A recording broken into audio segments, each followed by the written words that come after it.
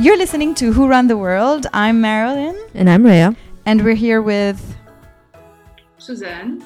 You will remember Suzanne is our previous coach from part 3 of season 4. Suzanne's been my coach for about 3 years, and she helped Rhea and I go through our issues with balance and gave us amazing challenges and advice on how to deal with them. We're doing a follow-up episode. It's going to be a really short one where Suzanne is going to actually give you guys some of her best advice on how to find balance in your own life. And if you want to know how Marilyn and I did on our challenges, please listen to part 4 where we debrief on how our challenge went. But right now, we're going to give you guys 5 tips on how to maintain your balance. Over to you, Suzanne. Thank you so much, Rhea and Marilyn. So it's good to be back on your podcast.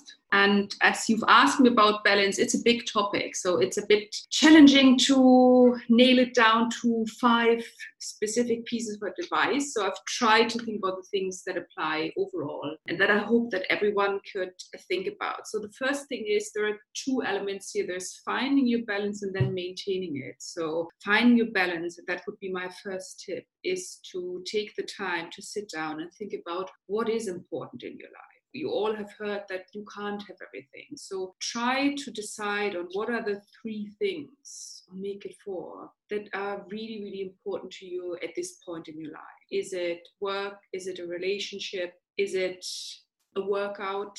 Decide what is it that drives you, that gives you the energy to get up in the morning and go for it every day or over a course of a time. And involve others if you're unsure about that. And also when we think about the past weeks and what we've all been through, make sure to review that on a regular basis. You don't fix on something, then 2 years later you realize it doesn't make any more sense. My other tips are around how to maintain balance. And there is one thing, probably my German mindset is coming in here with the second advice. Every day get up and write it down or have it in your head. What are the 3 things that you want to get done in a day? I really believe in the power of 3. You don't want to overwhelm yourself. You don't want to end up writing very long to-do lists that you're never able to finish. So just think about what are the 3 things in any day, the frogs that you need to eat, so that at the end of the day, you're happy with what you've done and what you've achieved. Another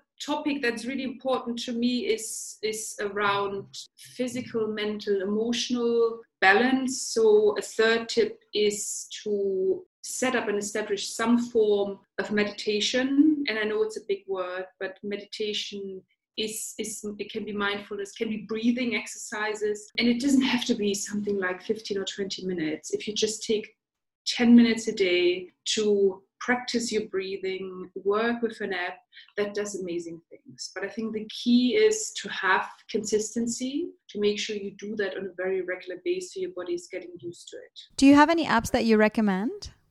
Yes, the app that I like a lot is called Calm. And I like that because of the various things it offers in terms of guided meditations. But also one of my favorite one that I recommend to almost all of my clients is that it shows you breathing patterns. So if you go into the app, you can decide what type of breathing pattern works for you, whether it's breathing in, holding your breath, breathing out, or it's even what's called the square breathing. Breathe in, hold your breath, breathe out, hold your breath. And it gives a very nice sound. So it's nothing you want to do all day long, but just for a few minutes, it does wonders. So that's something I think is super, super helpful. The other thing is, and that would be my 4th advice, physical exercise, rest, and food. Again, it goes without telling, you know about that one. Make sure you engage yourself in some sort of physical activity, get enough sleep. 7 to 8 hours is a fair amount of time. Eat healthy food. Don't be superhero to eat super healthy, but just try to be, again, balanced here. And last but not least, make sure you have your me time. Make sure every day you dedicate time to yourself to do something that is fun for you, whatever that is. Just sit down, stare at the wall, read a book, call a friend, eat chocolate, go to the pool, whatever it is. It's so important to give yourself that space. Other than that, again, it's very individual. So don't overwhelm yourself by forcing the pressure that you must find a balance. It's a process. And I honestly believe at no point in life anyone is in perfect balance. It's always the journey, always the attempt to reach the balance. And with anything that is on a scale, it's constantly moving. So you're moving around that perfect point. But once you think you got it right, something changes again, life is throwing up something at you. So it's not about perfection coming to that perfect balance. It's a journey to get there. What is the test for you to see whether you are getting closer to achieving your balance? How do you wake up in the morning? Ask yourself that. How do you wake up in the morning? First of all, physically, have you slept well? Think about dreams. What mood are you in? What's your energy level as you get up? I mean, you're not 100% when you get up, but I think that's the very first one. The other point is when you are in a situation of stress, how are you dealing with it?